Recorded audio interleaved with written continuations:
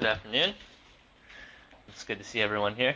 I'm going to try and put a timer on myself. I've been told that I always go over time, and so I'm going to heed the advice of my peers. So basically, this is supposed to vibrate in my hand when I reach a certain time limit. So if I preach really long, it means I'm ignoring this, so you'll know in advance. Alright, here we go. Now, the title for this afternoon's message is Seeing with New Eyes. I'm curious, how many of you have read that book by Ty Gibson? It's called Seeing with New Eyes. It's a little black-colored book. Anybody in here? Alright, well, if you're inspired to by the end of this sermon to go back and take a look at the book, I found it to be very refreshing. And the premise of the book is kind of about approaching God, and sometimes we approach God with certain preconceived ideas. And this book goes through a series of Bible stories and presents God in a way that's very refreshing. And this sermon is kind of inspired off of that idea. We're going to start with this experiment. If you can just watch the video, listen to the instructions, and follow through with the instructions, and this will kind of introduce this afternoon's talk. This is a gradual change test. Watch this short film and try to spot the change. Only one thing will change.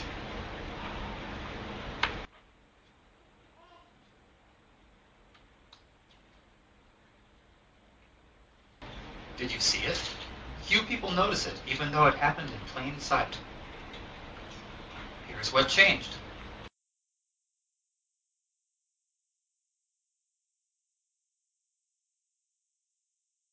We think changes draw attention, but we don't realize how much we can miss. We're blind to our own change blindness. Now that you know what's changing, you can actually see the change happening. It just doesn't draw your attention automatically. Watch it again.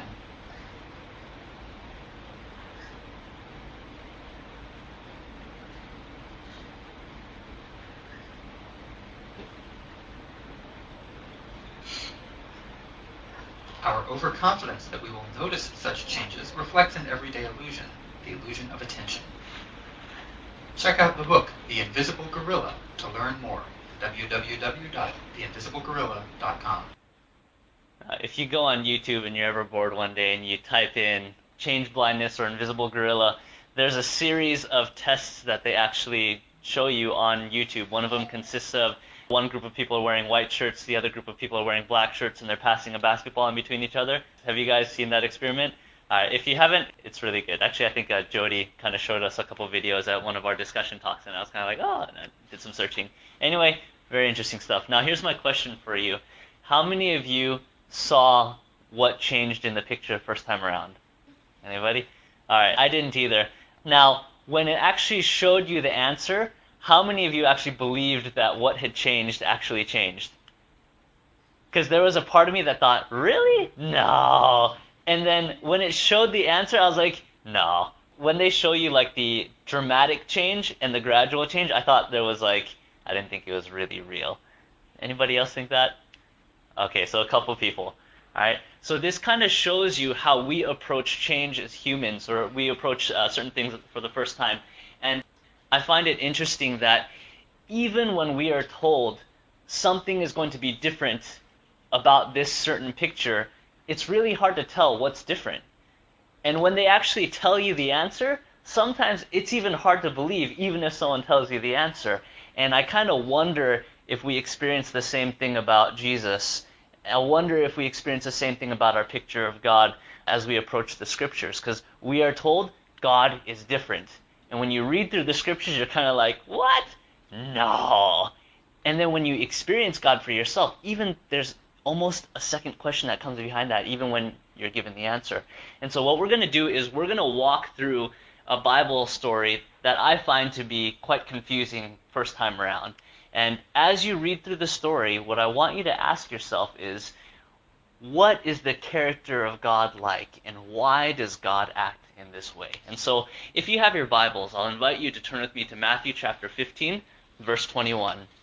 And this is the story of the Syro-Phoenician woman. So Matthew is the first book of the New Testament. For those of you who have your, I'm so used to saying Bibles, but now this day and age we've got our smartphones and our iPads and our iPods, and I'm realizing how old I am.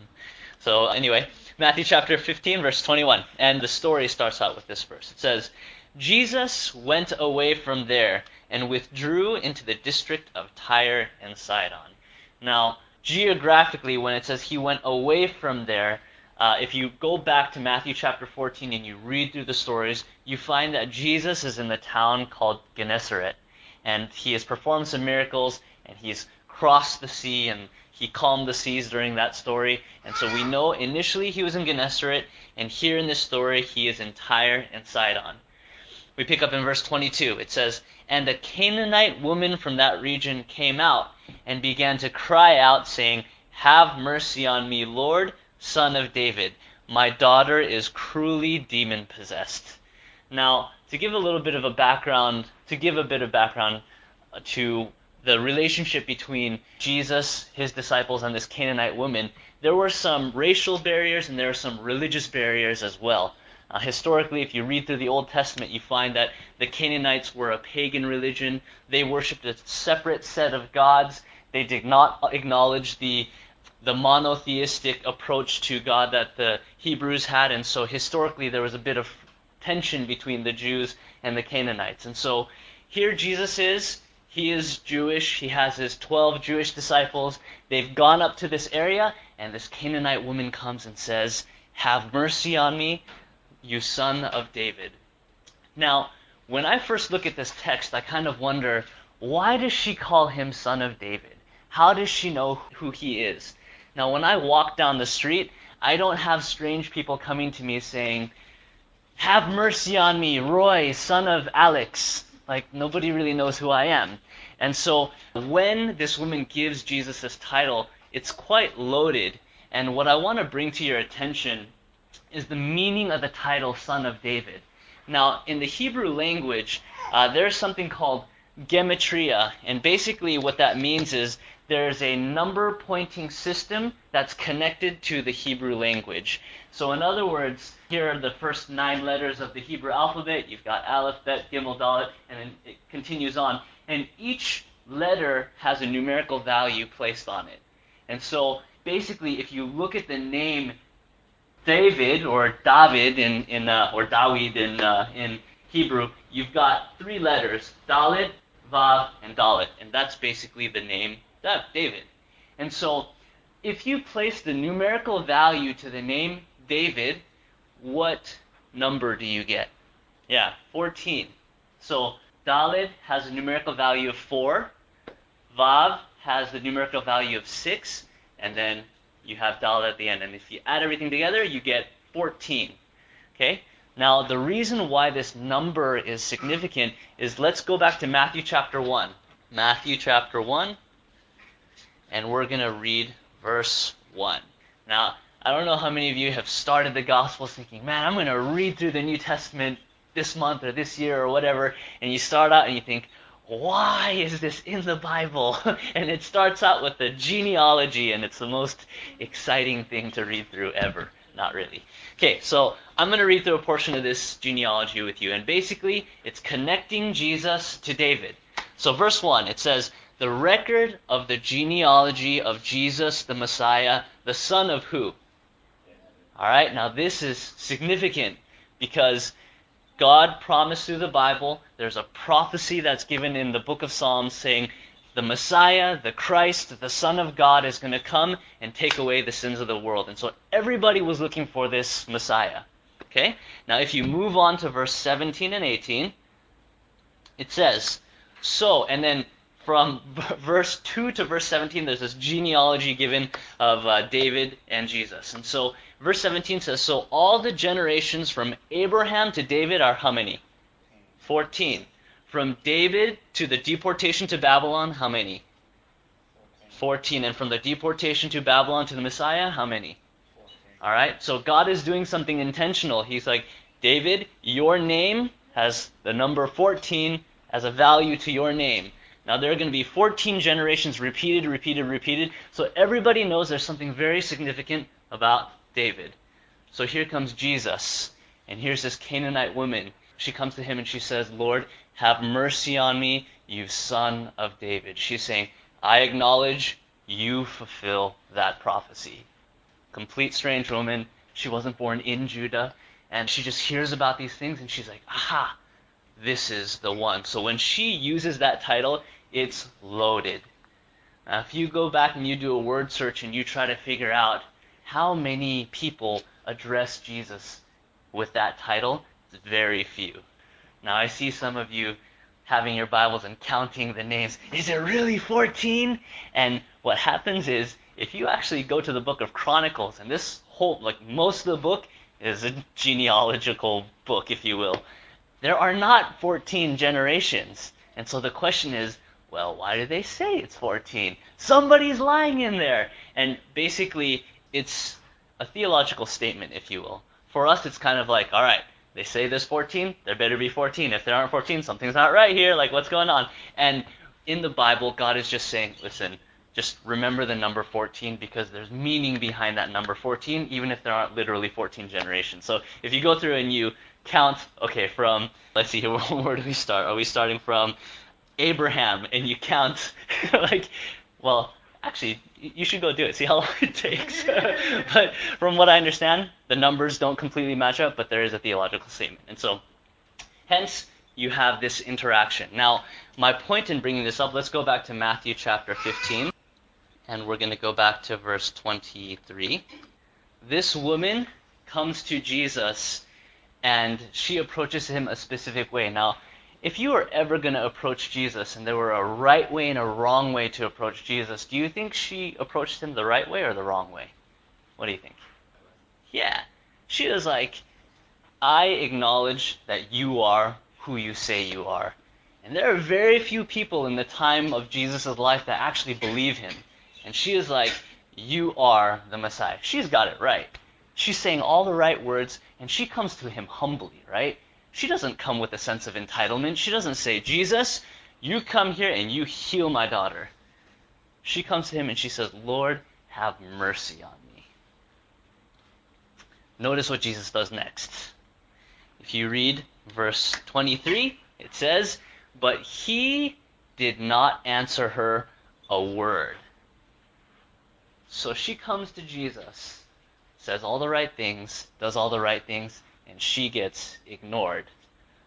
Now, have you ever been in a place in your life where you really need help from God, and in your life there are just circumstances that you have no control over, and you come to Jesus because he's all you got, and you come to him and you say, Jesus, please help me right now. And you don't see a thing happen, you don't hear a thing happen, and nothing changes in your life. Have you ever experienced that before? It's one of the most difficult, frustrating, testing things that I have ever experienced in my life as a Christian. Because I've been told, if you pray the right way, if you say the right words, you come to God humbly, he will answer your prayer. And there are even promises that are kind of like, you ask anything in my name and I will hear you. And so I'm looking at this story, I'm wondering, hey, Jesus, like, there's like a part of your there's a part of your contract that you're not fulfilling here. Like, I think you need to say something, do something. Now, in this story, it presents three challenges. The first one is the challenge of silence. And the reason why I want to go through these challenges is because I think every Christian that approaches God will experience these challenges that are laid out here in this story. Everybody. And depending on how you handle that challenge, it will determine your experience with God. And here, plainly written, Jesus ignores this woman. So everybody has to deal with silence. Here's the second challenge. If that were not enough, it says, and his disciples came and implored Jesus, saying, send her away, because she keeps shouting at us. And so here are Jesus' disciples. These are the people that he's trying to train. Like, these are the ones that are going to spread the gospel and share about God's love to the whole world. And this woman says, Jesus, help me. And the disciples say, God, or they say, Jesus, send her away. Like, tell her to go away. The second challenge is going to be rejection from God's people. I don't know if you've ever come to a group of Christians and you've expected something from them, whether it was showing some genuine kindness, showing some, just a little bit of niceness, if you will. And instead, rather than people being embracing of you and inviting you into their community, you just feel like you're an outsider. And rather than feeling less lonely, you feel more lonely coming into a group of a lot of people. And here this woman comes to Jesus' disciples and they say, get out of here. Third challenge comes up. Verse 24. So, in review, so far Jesus has ignored her. So far she's been rejected by all of Jesus' followers that are with him. And in verse 24 it says, but he answered and said, I was sent only to the lost sheep of the house of Israel. Now, it's almost like he's in her town. She says, hey, can I get some help? And he's like, I'm not here for you. Now, can you imagine how this woman would feel? It's kind of like, hey, like, you are the son of David. You are the Messiah. You're the son of God. And he goes, too bad. Like, not for you. She continues, but she came and began to bow down before him, saying, Lord, help me. And he answered and said, it is not good to take the children's bread and throw it to the dogs. So, if it weren't enough to say, I didn't come for you, he's got to call her an animal. He's kind of like, listen, I've got bread. It's not okay for me to take the bread that's for children and give it to the dogs. And she's kind of like, I can't imagine what she's thinking right now. The story continues on, and she said, yes, Lord, but even the dogs feed on the crumbs which fall from their master's table. Now, if I were in this woman's shoes, I don't know if I would have been as persistent as she was. I probably would have left at the part where Jesus ignores her. Like, if I go to somebody and I say, hey, how are you doing? My name is Roy, and the person gives me the cold shoulder, I'm not likely to go and say, hey, my name is, you know what I mean? I'm more likely just to say, the person doesn't want to talk to me. See ya. Hey, have a nice day. Or even if I'm in need, it's kind of like there's only a certain limit that I'll go to before I just say, you know what, this isn't worth it. Like, I have to bow on my knees, get called names, be ignored, be rejected to get what I want, and this is exactly what this woman has to go through. And you don't have to raise your hand or anything like that, but in your mind, I want to ask you a question. If you were this woman, would you be willing to go through what this woman went through to get what she wanted? So this is where I want to introduce the perceptual change. Because initially, when I read this story, I think to myself, I don't know if I really want to be a follower of God, because you've got to jump through a lot of hoops. You have to go through a lot of red tape. Like, my wife and I just applied for permanent residency, and it was almost too much to be like, one more paper, and like, game out, forget it. Like, I don't need this country. Actually, I love it here. But it's almost like if you have to do too much, well, how much do you really have to do? So notice how Jesus responds to this woman. Verse 28 says, then Jesus said to her, O woman, your faith is great. It shall be done for you as you wish. And her daughter was healed at once. So, anybody confused by the story? Or it all makes pretty good sense? Anybody find it challenging, or does anybody see the love of God shining through this story? I'm just curious. Yeah, I don't really either. Kind of halfway. After all, he did heal the woman's daughter, right? So it's kind of like he did something. Now, for me, there are some things in this story that unlock this story, and I want to share this with you. And I'm wondering, will it bring about perceptual change?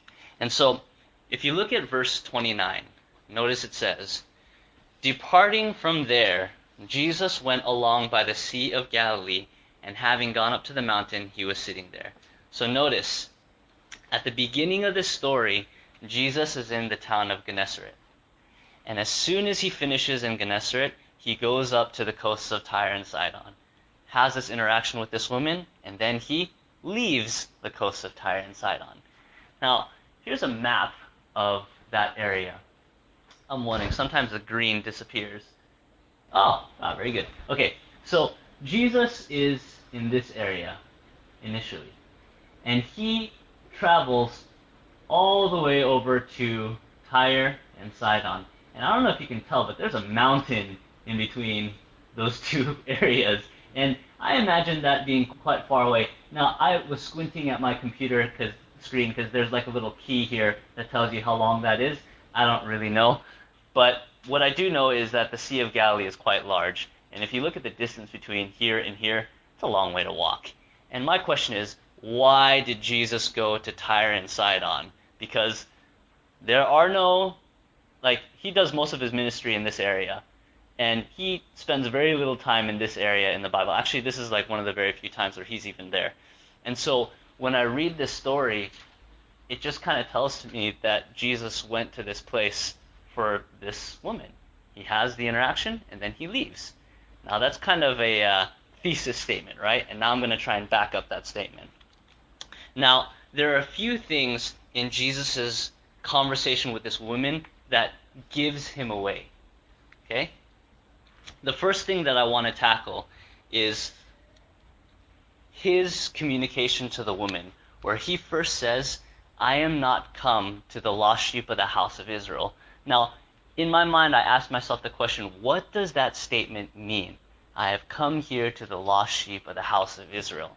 Now, Israel is a person, right? And you guys are pretty familiar with Jewish history, where you've got three people that are known as the fathers of the Jewish nation. You've got Abraham, you have Isaac, and you have Jacob. Now, Jacob's name got changed later on, and his name is now Israel. And so when he says, I have come for Israel, he's saying, I'm coming for people of the lineage of Israel. And basically, you can almost clump Abraham, Isaac, and Israel together. Whenever someone says, oh, I am a son of Abraham, or I am a son of Isaac, or son of Israel, that household is kind of clumped together. And so what I want to do is share this Bible verse with you. We're here in Galatians chapter 3, verse 14. And it says that the blessing of Abraham might come on the who? Gentiles, through Jesus Christ, that we might receive the promise of the Spirit through faith. Now, if I want to be connected to Abraham, if I want to be connected to that family, and I'm not related to him, let's say I'm a Gentile or someone who's outside of that lineage or outside of that bloodline, according to this verse, how do I get into the in club, if you will? Okay, through Jesus? Yes? Anything else in there? And I guess that word through is used a couple times, right? Yeah. So notice, if you are not connected to Abraham or his family, and you want to be connected to Abraham and his family, when Paul writes to the Galatians, he's saying, hey, by the way, the family is a lot bigger than you think it is. The way that you get into the family is through faith. And so notice here at the end of the story, when Jesus is amazed at this woman, he says, great is your what? Faith. So when he talks to this woman and he says, woman, I have not come but unto the lost sheep of the house of Israel, he's talking about her. He's saying, I am looking for people with faith. And it's almost like he's wondering, what's she going to do next?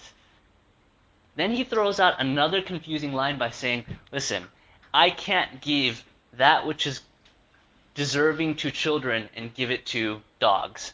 Now, in this story, the end result we know is that he heals the woman's daughter. And so my question is this, did she get crumbs or did she get bread? What do you think? Yeah, she got bread. She got what she was looking for. And so when he starts saying these confusing things, this woman is thinking, man, like, this guy is, he's so offensive. Like, what's going on here? But she just keeps pushing forward. But what she doesn't know is Jesus is trying to tell her, look, I'm here for you. And I'm not here to give you crumbs. I'm here to give you bread. So here's my question. Why all the mystery? Why does Jesus make it so confusing? Why doesn't he just tell her, your daughter is healed? Now, in this story, there are three groups of people, or three kind of categories of people in my mind. One is Jesus himself, two is this woman, and three are the disciples. Now, we know for sure what's on Jesus' heart because he heals a woman's daughter, right? And he's trying to communicate to her, hey, like, I'm considering you one of my own children. Yeah, you're part of the family. But if you look at the mindset of the disciples, they're nowhere near there. They just kind of think, oh, she's this Canaanite woman, send her away. We don't want to heal her daughter, or we're not here for you. We're here on holiday. Like, why are you bothering us? And so Jesus is not only trying to minister to this woman, but Jesus is trying to minister to the disciples as well. And so the question is, how does he do this in a tactful way without making them feel terrible? And so when this woman first comes to Jesus and says, Lord, heal my daughter, Jesus practices silence. And he wants to see, what are my disciples going to do? What's on their hearts? And we are very familiar with what happens. Now, here's my question. This woman, she goes away, her daughter is healed, and Jesus is on his way from Tyre and Sidon all the way back to this area. And the story says that we're back in Capernaum or Gennesaret area. They have this whole distance to process what actually happened. And in their minds, they're thinking, man, why did Jesus say all of those things? And it finally would have clicked in their mind, oh, far out. Like, we're actually really racist. Like, far out. Like, we have problems with people who don't believe in the same things that we do. And they would have been convicted, like, Jesus actually healed that woman's daughter. And they would have known, maybe there's more to our religion than just us. Maybe there's more to the gospel than just what I want, my needs, what I think is right. And Jesus begins to break down the barriers of what's going on. And so when it comes to the silence of Jesus, he has something in mind that the disciples, they don't know what he's doing. The woman doesn't know what he's doing, but later on, it begins to make sense. Now, I wonder, in your life, when you've experienced moments of silence, have you ever wondered, why is this happening? Now, I've been shown this text time and time again, Romans 8:28, and I don't know if you guys are familiar with this text, but it says, and we know that how many things work together? All things work together for good to them that love God, to them who are the called according to his purpose. So it's kind of saying, listen, if you are close to God, everything's just going to be fine. And I don't know if you've ever had those experiences where you're just thinking, everything is not fine. Why is God putting this in my life? Why can't there be some other way? Why not? And a few verses later, in verse 32, in the same chapter, it says, he that spared not his own son, but delivered him up for us all, how shall he not with him also freely give us all things? In other words, God has given the most valuable thing that he has. It's Jesus. And he's given that to us. And if he has given us Jesus, why would he hold back anything else that's good for us? And I almost think this verse in context is after, the promise that everything's going to be good, because there are times when we don't understand God's plan, but Paul is saying there will never be a time where you have to doubt his love because he's given us Jesus. It's the most valuable thing that he has. And sometimes the plans of God make no sense at all, especially when we're going through that time of difficulty, when we're going through that time of silence. It doesn't make sense. And sometimes it's through understanding the love of God that trial begins to make sense. And sometimes it just doesn't, honestly. Like, there are a number of things that I've gone through where I wondered, why did that happen? But in the end, what I realize is, you know what? I'm still here. I know God has given me Jesus. I know there is a plan for me in the future, and ultimately there is salvation, there is heaven, there is this sense where God is trying to communicate, I am looking out for you because he's given us Jesus. And so in the moments where something doesn't make sense, we can always look to the cross and say, well, that makes sense to me. And sometimes it's the most difficult thing to accept, and yet in that process you will find the presence of God in your life. And there have been a number of times, especially in the last maybe 3 years, that this has been very, very true. And so if you have ever wondered why certain circumstances are taking place, I highly encourage you to spend a thoughtful moment thinking about the love of God through the life, death, and resurrection of Jesus for you. And I hope that that gives you that peace, that comfort, that sense that God is there, even if there is silence. I also think the silence takes place because God is trying to teach a lesson to God's people. I don't know how many of you here when Rebecca came here from ADRA, and she had a statistic of all the poverty that's taking place in the world, all of the, basically, whether it's famine, poverty, or just people that have high needs. She's saying if you look at the amount of resources that we have in developed countries, there is more than enough to cover all the poverty that's in the world. And she's saying the poverty exists, and one can say, well, God, where are you in that? One can also say, well, why don't the people who have lots of resources just help those that don't have a lot of resources, and then we'd be fine. And sometimes I kind of wonder if the silence is there to give a wake-up call to God's people to say, you know what, it's time for you to do something about it. And I think that's the case in this story, where God gives the silence, and the disciples are kind of like, yeah, we know why God is giving the silence, but in reality, it's for them. And as I read the story, I'm kind of challenged. The final thing that sticks out to me in this story as we close is on the part of the woman, she had no idea what Jesus was trying to do. She reads Jesus in all the wrong ways. She puts herself in a place where she is submitting to God in a huge way, not just verbally, not just physically, but she's willing to call herself a dog, and she's saying, listen, just give me some crumbs. And when I read this story, this woman impresses me so much because she doesn't understand Jesus at all. She gets him in all the wrong ways, and yet she gives him all the right response. And she perseveres through it, and she says, you know what? I don't understand you the right way. You know what? I don't understand what's going on. But I need help because, of course, her daughter was possessed by a demon. And I wonder in our lives, and this is something that I've been really challenged with, is when I misunderstand people, am I willing to give them the benefit of the doubt, especially with my own family, right? Like my wife and I will have conversations, and I misunderstand what she says. And I'm thinking, why did she say that? Now, if I were this woman, I would just say, you know what? My wife loves me. I love my wife. Let's just, you know what, honey? Like, I love you. But instead, I'm wondering, why did you say that? Well, you're not allowed to say it. And oh yeah, and then I give a response back, right? Because I need to give that one up that, that's right. And this woman does not do that because she has prioritized that which is most important. And in our lives, I wonder if we prioritize that which is most important, I wonder if we would experience God in a complete different way. As you ponder these things, and as we discuss them, I look forward to hearing the discussions. But may you be blessed, and happy Sabbath.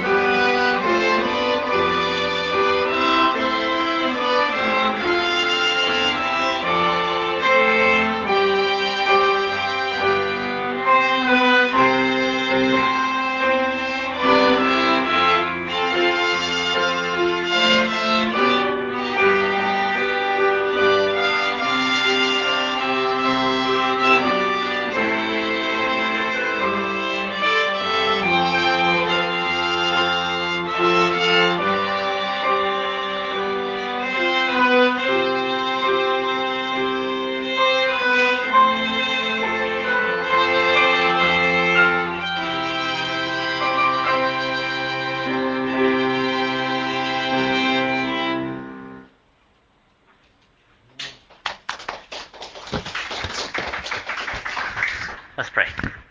Father God, firstly, we just want to thank you for the beautiful music that we've had for our service today. And as we think about you, as we think about Jesus, may a new perception of who you are be understood in our hearts. And as we continue to think about this story, as we think about you throughout scriptures, there's so many instances where it's confusing and it's very difficult to understand your heart. And I just pray that as we continue to ponder, as we continue to study, and even as we discuss this afternoon, may things become clear and may our hearts be ministered to. We pray these things in Jesus' name. Amen.